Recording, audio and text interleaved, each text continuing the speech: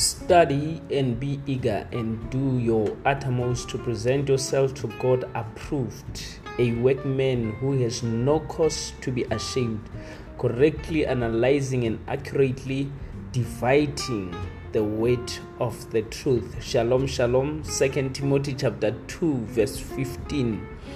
This is an interesting time to be a Christian, but the most important thing, you need a good foundation of the Word of God to survive at this time. Welcome to Promisedland, where you get all the spiritual equipment through the Word of God to equip yourself and to be ready to give an answer in due season.